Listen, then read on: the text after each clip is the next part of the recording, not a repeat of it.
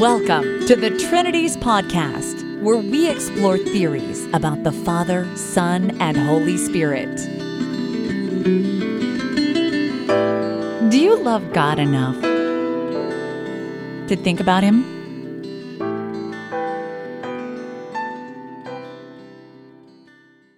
Episode 108, Dr. Robert M. Bowman, Jr. on Triadic New Testament Passages, Part 2. Dr. Robert M. Bowman, Jr. is a well-known evangelical apologist. He has earned an M.A. in Biblical Studies and Theology from Fuller Theological Seminary and a Ph.D. in Biblical Studies at South African Theological Seminary. He's taught graduate courses in apologetics, biblical studies, and religion at Luther Rice University and Biola University. He's worked with various apologetics organizations and has spoken at hundreds of churches and some 36 conferences and debates. Since 2008, he has served as Executive Director of the Institute for Religious Research, which you can find online at irr.org. He also blogs at religiousresearcher.org. He's published about 60 articles and 13 books on apologetics, religion, and biblical theology. His books include An Unchanging Faith in a Changing World, 1997, Faith Has Its Reasons, 2nd edition, 2006, Putting Jesus in His Place, 2007, and What Mormons Believe, 2012. But he's here again with us this week to continue the conversation about his 2013 article entitled Triadic New Testament Passages and the Doctrine of the Trinity. Dr. Bowman, welcome back to the Trinities Podcast. Thanks for having me back. Dr. Bowman, last week we discussed the famous end of Matthew's Gospel and also some methodological issues, such as not using any of these texts individually as proof texts for the Trinity. I was hoping this week to get more into some of these interesting triadic passages that you discuss. Why don't we start with some passages in Paul? Many of the triadic passages that you cite are from Paul's letters. So here's one from Galatians chapter 4. But when the fullness of time had come, God sent His Son, born of a woman, born under the law, in order to redeem those who were under the law, so that we might receive adoption as children. And because you are children, God has sent the Spirit of His Son into our hearts, crying, Abba, Father. Also in Titus 3, we have Paul saying the following. But when the goodness and loving kindness of God, our Savior, appeared, He saved us, not because of any works of righteousness that we had done, but according to His mercy through the water of rebirth and renewal by the Holy Spirit. This Spirit He poured out on us richly through Jesus Christ, our Savior, so that having been justified by His grace, we might become heirs according to the hope of eternal life. Dr. Bowman, there is a triad in each of these, but it strikes me that God is explicitly one of the three. I don't see how these passages particularly would support the idea of the three of them together as one God. Do you see them as suggesting a tripersonal God? I do see them as pointing in that direction, though not in that vocabulary. In other words, the formal doctrine of the Trinity is a systematization of New Testament teaching that uses the language in ways that overlap New Testament language, but in some ways is more developed theologically in terms of the way it's articulated. But yes, I would. And just for an example, to go to the Titus passage, of course, there's a number of things going on here with the parallel references to God, our Savior, and Christ Jesus, our Savior, which is, from a Trinitarian perspective, at least suggestive, but you don't have to go back very far to the end of Titus 2, which, of course, the chapter division is a modern, or medieval innovation. So it's just a short distance back in the same passage where Paul refers, as I would argue and other scholars have argued, refers to Jesus Christ as our great God and Savior.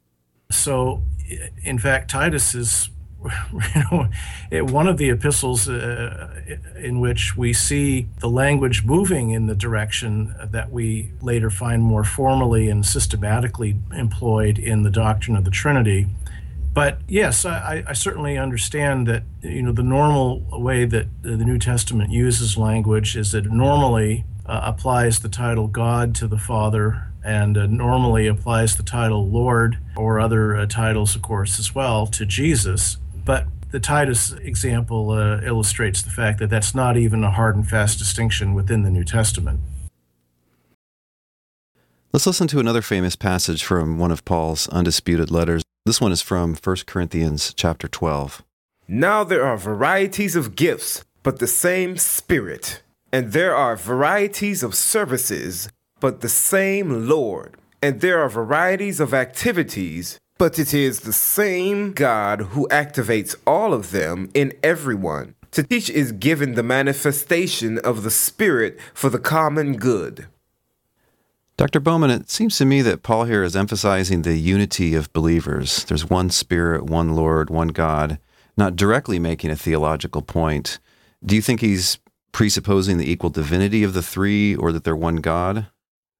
I think presupposing is a good term because, as you were saying, the passage is not directly or primarily focused on presenting a doctrine of the persons of the Father, Son, and Holy Spirit. It's not explicating or expounding on the doctrine of God or the relationships among these three called Spirit, Lord, and God. So yes, but I think it is implicit in the text, and Paul is presupposing that these titles are designations of deity, and that's how he's using them without arguing at the point or even expounding that particular point. We see him using them in that fashion in the passage, yes. Another famous passage is from his second letter to the Corinthians, chapter 13, where he says this: The grace of the Lord Jesus Christ, the love of God, and the communion of the Holy Spirit be with all of you. In your article, you see an allusion here or an echo of a passage from Numbers chapter 6, where God is portrayed as saying this: Speak to Aaron and his sons, saying, Thus you shall bless the Israelites. You shall say to them, Yahweh bless you and keep you. Yahweh make his face to shine upon you and be gracious to you. Yahweh lift up his countenance upon you and give you peace. So they shall put my name on the Israelites, and I will bless them. Dr. Bowman, how do you see this passage in number 6 as relating to the one we just heard from 2 Corinthians? Well, 2 Corinthians speaks of the grace of the Lord Jesus Christ.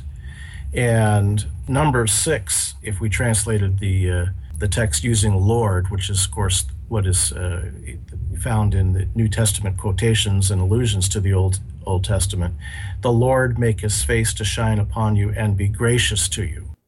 So we see in number 6, the Lord being gracious to his people.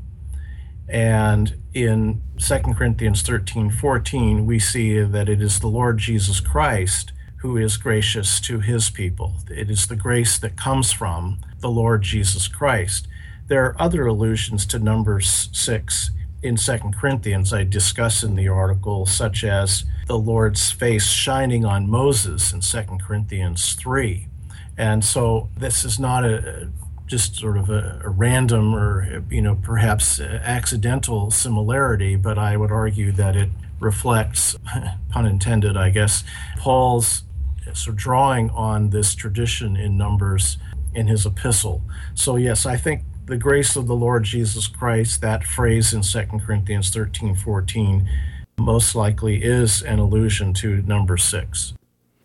So it's not a quotation, but it's maybe something in the back of his mind. The readers would expect to hear divine grace being something that comes from God, and here divine grace is being granted by Jesus. Yes. This statement at the end of 2 Corinthians forms what in literature is called an inclusio with the opening statement in the epistle, where Paul speaks of grace and peace coming from the Father and the Son, from God our Father and the Lord Jesus Christ.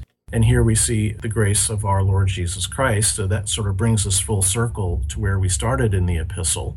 And yes, in the early Christian movement, which was really a form of Jewish faith, and rooted in the Old Testament, as Christians call it now, in fact, partly because of 2 Corinthians 3, we do see this assumption or presupposition of Jewish faith that grace, favor in matters of eternal import is something that comes from God.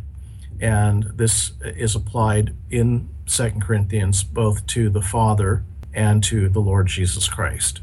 In fact, we sometimes find Paul in the same epistle referring to the grace of God without, explicitly making reference to Jesus. Here we find him making reference to grace coming from Jesus Christ without explicit reference to God the Father. So the functionalities are interchangeable. I don't claim that the persons are interchangeable in the sense that they're not the same person, but the Father and the Son, Jesus Christ, are equally treated as sources of divine grace for the people in 2 Corinthians. And this opening of 2 Corinthians that you mentioned is a very typical opening for Paul. He basically always mentions or sends greetings and blessings in the name of God the Father and of the Lord Jesus. Yes, I think there's maybe one epistle where he doesn't do that, but in almost every case he does. He mentions both of them in his opening salutation and opening prayer, if you want to call it that, where he prays or expresses the hope that they will receive or continue to receive grace and peace from the Father and from Christ. And usually the formula is grace and peace to you from God our Father and the Lord Jesus Christ. And that's what we see in 2 Corinthians and many of his other epistles.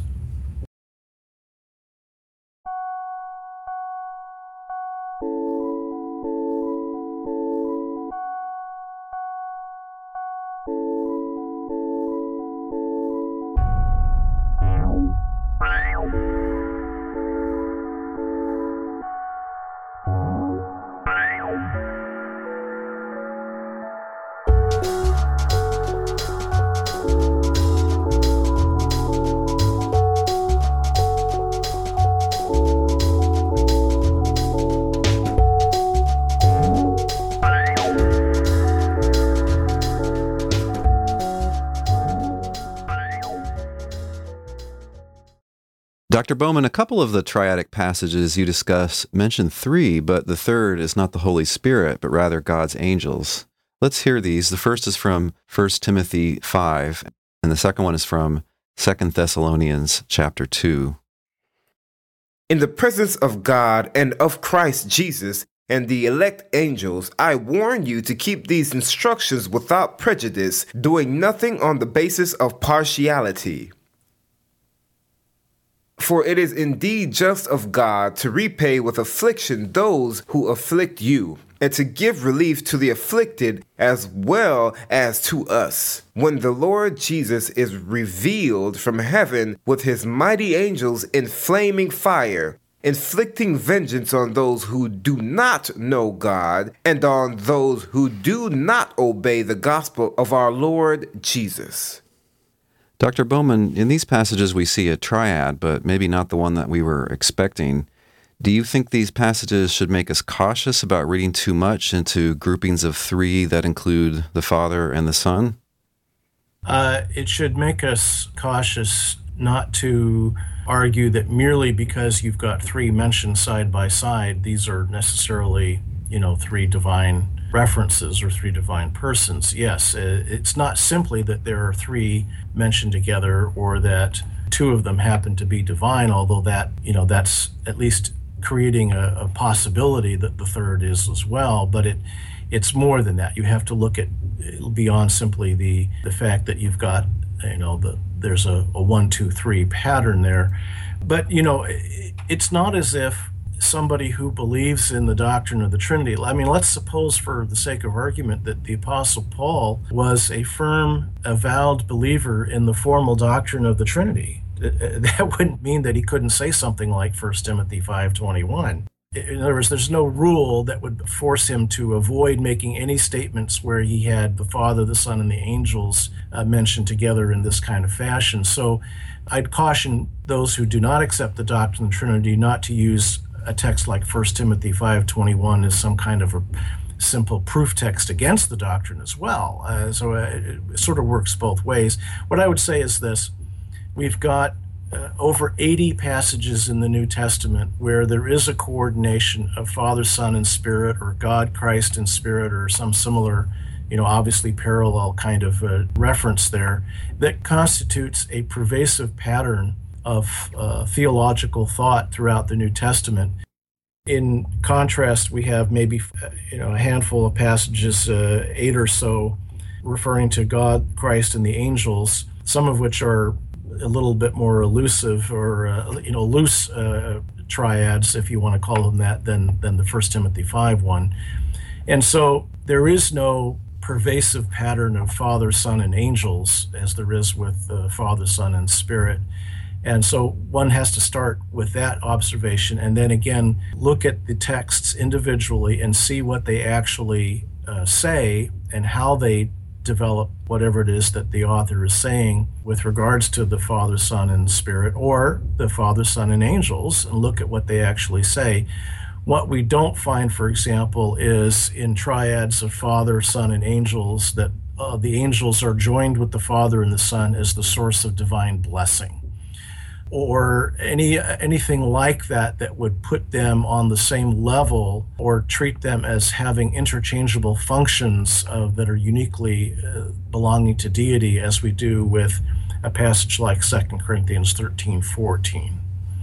But I agree that these texts are cautions against maybe an oversimplistic use of these triadic New Testament texts as proof texts for the doctrine of the Trinity. One has to look beyond or deeper than just the fact that they're mentioned together. Yeah, I think I agree with all that. And I think what you have to do for each text that has a triad is just ask the question, what is the author doing? Why are they mentioning those three? It seems to me in the first passage here, 1 Timothy 5, Paul is essentially invoking witnesses. He's charging them in the sight of these. It's almost like swearing by something, but it's not quite the same thing. But he's saying, these are watching you, so take care that you listen to me. Yes. And there is a host of angels in addition to God and to Christ. And then the thing that jumps out at me about the 2 Thessalonians passage, it's an unusual one, but what really strikes me about it is that Jesus has angels. When he comes back in power, he's described as being revealed from heaven in blazing fire with his powerful angels. So yeah, again, no direct theological point, but you're going to understand these in the context of your broader theology, as we discussed last week. Sure. I do think the fact that Christ is going to be coming with his angels to bring the divine judgment should evoke some kind of, what shall we call it, holy reverence toward Christ. It's an image, it's a picture that's being drawn there that is meant to cause us to think of Christ as a divine figure in some fashion and executing divine wrath. They're his angels, all of these things certainly push you in that direction. Now, of course, there are different ways that one can flesh that out in terms of the rest of one's theology, but I hope that at least we can agree and emphasize that in the New Testament, and that passage is an example, Jesus Christ is represented over and over and over again as performing divine functions, having a divine status of some kind. It's pervasive. Perhaps we could, even with our differing theologies, agree that attempts to extract a merely human Jesus, just a kind of a great teacher or a political messianic ruler figure or something like that, to try to find that needle in the New Testament haystack is a lost cause.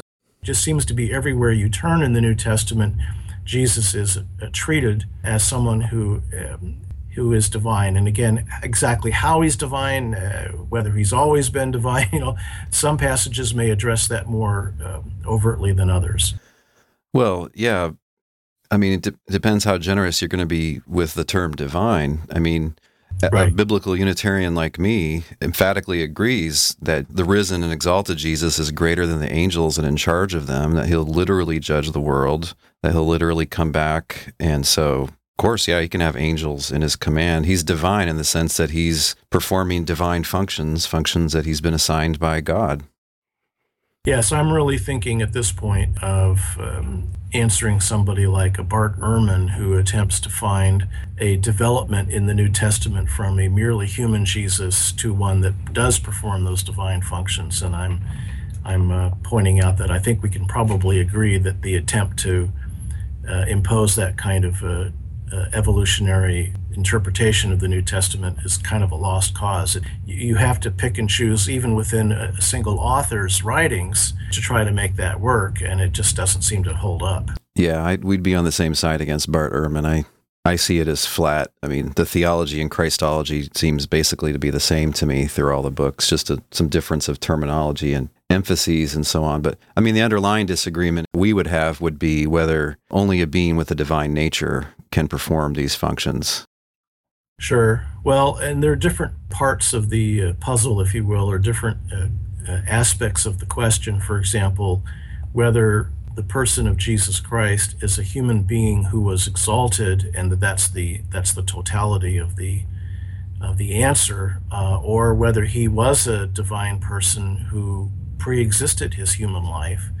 And some of the passages that we've talked about, though their focus or primary, sort of teaching point may not be to explicate the idea of a pre-existent Christ, appear to assume that implicitly. And I would mention Galatians 4, the first passage that you brought up, as an example of that, where God sent his Son, and then he sent the Spirit of his Son. And of course, he sent the Spirit of his Son from heaven. And the structure and tenor of the passage, and along with Romans 8:3 is a similar one, seems to speak of the Son as somebody who existed as a divine person, distinct from the one called God there, and who was sent from him to be a human being born of a woman and to redeem us. And then once that was done, the Son, of course, we know from other places in Paul, goes back to heaven, and then the Spirit is sent. And so that's kind of the New Testament story in a nutshell. Whether you're looking at Luke or John or Paul, they all seem to have that basic storyline, and making sense of that is what the doctrine of the Trinity attempts to do. Yeah, and pre-existence, that's an issue that divides Unitarian Christians. I mean, one issue there is, does the language of sending presuppose that the sent being doesn't come into existence but moves from one realm to the other? There is a passage where I think John the Baptist is spoken of as being sent, but... John 1:6. Yes. And we probably would not agree that humans pre-exist generally. Right. But that's another can of worms.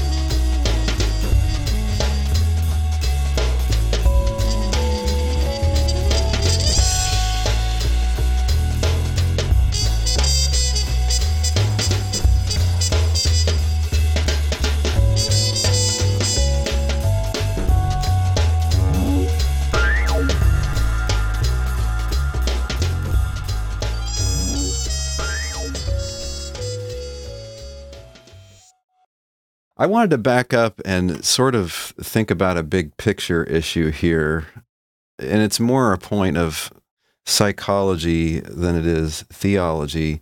It seems to me that for some reason human beings prefer groupings of three.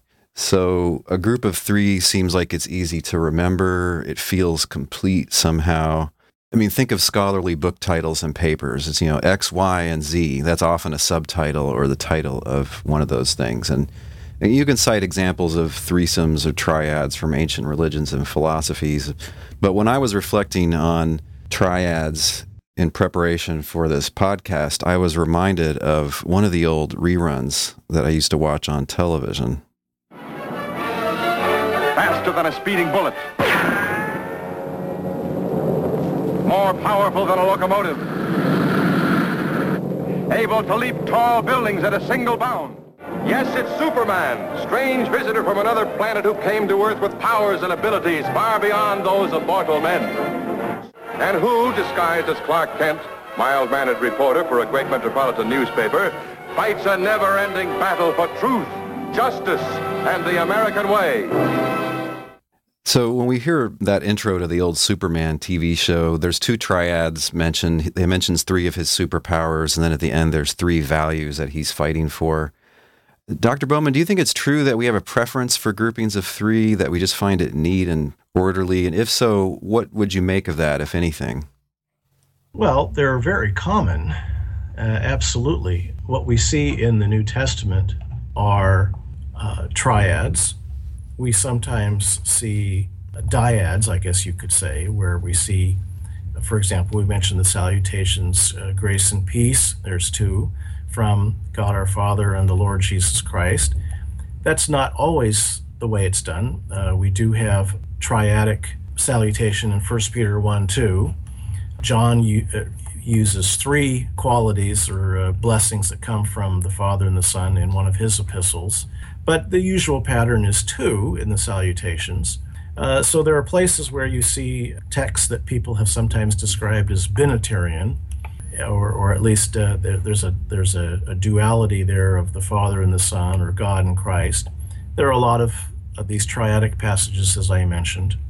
But the fact that we can, and I can think of lots of threes in all kinds of places, but that isn't an argument for the doctrine of the Trinity, nor is it an argument against it. The fact is we've got not only a lot of these passages where the Father, Son, and Holy Spirit are spoken of together, but the way they're spoken of together is what I think really counts.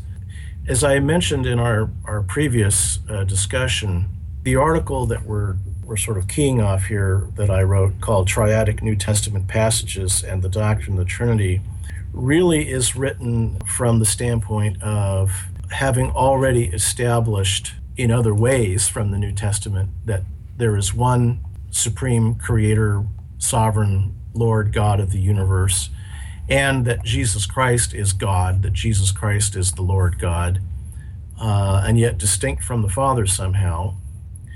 Many people, even after they've seen the evidence for that, say, well, but this Trinity thing, why three, and where are you getting that? And is there anything in the Bible to support this threefold view, or is it just sort of superimposed on the New Testament from a proof text here, then ripped another one from over there? And so the 80 or so triadic passages are cited to show that this threefoldness is actually a pattern woven throughout the New Testament.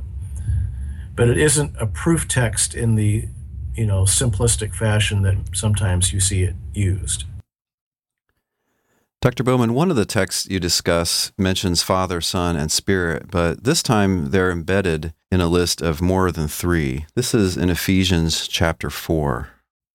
I therefore, the prisoner in the Lord, beg you to lead a life worthy of the calling to which you have been called, with all humility and gentleness, with patience bearing with one another, in love making every effort to maintain the unity of the Spirit in the bond of peace.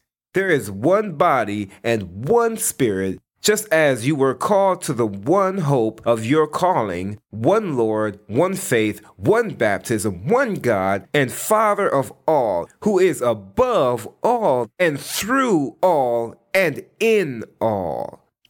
Dr. Bowman, it seems to me that the point here is just to emphasize the unity of believers, mentioning a big list of things that they have in common. Is that what you see in this passage? Well, that's the immediate point, is the unity of believers But this point is explained in a particular way that we need to take seriously. And we could apply that to other issues besides the doctrine of the Trinity. For example, the fact that there is one baptism, I think, precludes certain potential theories about how baptism should be done, or cautions us against the idea of treating baptism in a way that's divisive rather than recognizing the unity of believers who have been baptized as followers of Jesus Christ. Mm-hmm. So we have to look at everything that the text says and take it seriously and try to make sense of it, even if the main point of the passage or the immediate concern of the passage is something other than what we might be seeing when we look at it more carefully. Now, in this case, we have these references to the one Spirit, the one Lord, and the one God and Father. These jump out at us for a couple of reasons. One is we've seen it before. We've Mm-hmm. seen it many, many times. Mm-hmm.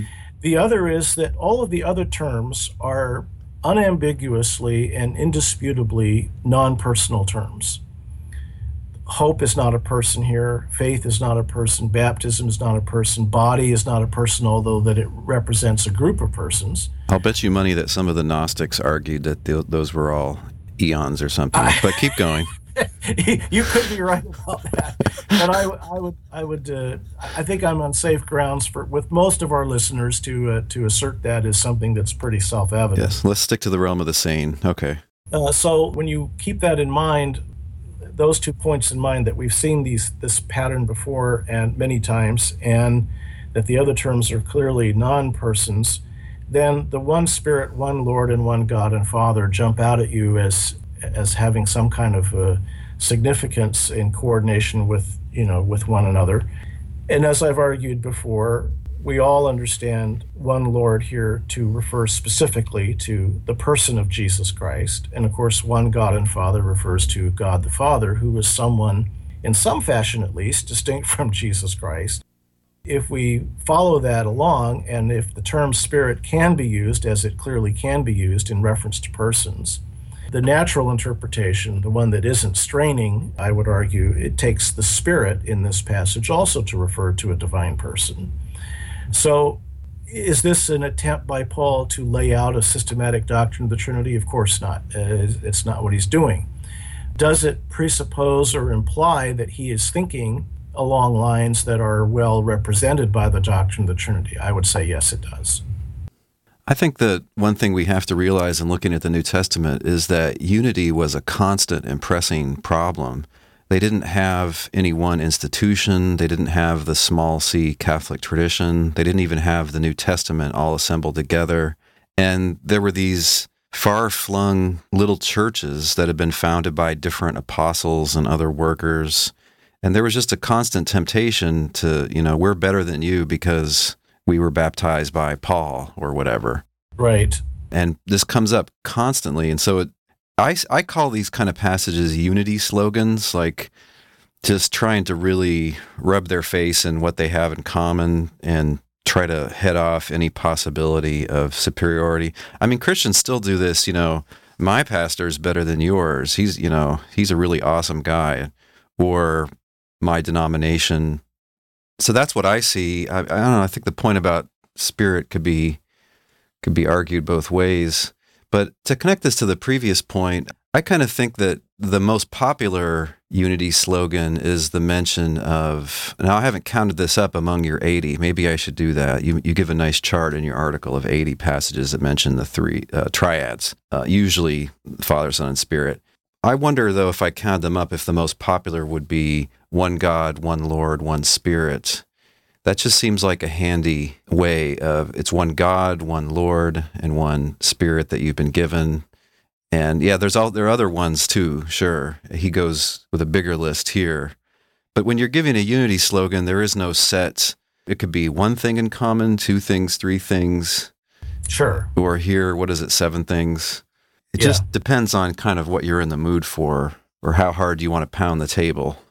Yeah, what you're saying, I can agree with totally, and I don't think it in any way contradicts or conflicts with what I was saying. I agree with you that the main point here is to emphasize the unity of believers, And he, in fact, begins the list of 7 ones with an explicit reference to their unity as the one body. So that clearly is the focus. I agree with that. I just don't think that precludes observing that when Paul does this, he speaks of the Spirit, Lord, and God and Father in a way that, once again, seems to reflect that he is thinking about the divine in this threefold way. Dr. Bowman, thank you for talking with us. My pleasure.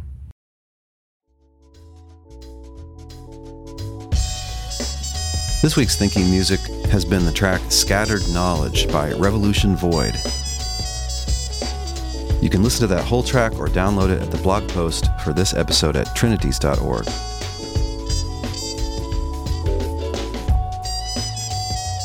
Do you enjoy listening to the Trinities podcast? There are 4 ways you can show us some love in return. First, share the blog post for this episode on whatever social media you use, such as Facebook, Twitter, Tumblr, or Google+. Second, you can leave us a rating and a brief review in the iTunes Store and at Stitcher. For step-by-step directions on how to do this, visit trinities.org/blog/review. Doing this will help other people who are interested in theology to find this podcast. Third, you can donate to the cause by clicking the orange donate buttons to the right of any blog post. Do you think these episodes are worth $0.25 apiece? If so, you can donate $1 each month via PayPal. And of course, any one-time gift is much appreciated. Fourth, you can send us some brief, to-the-point audio feedback for possible incorporation into a future episode. We would love to hear your question or your comment in your voice. The upload link for your audio file is on the blog post for any episode. To sum up, you can share, rate, donate, and talk back.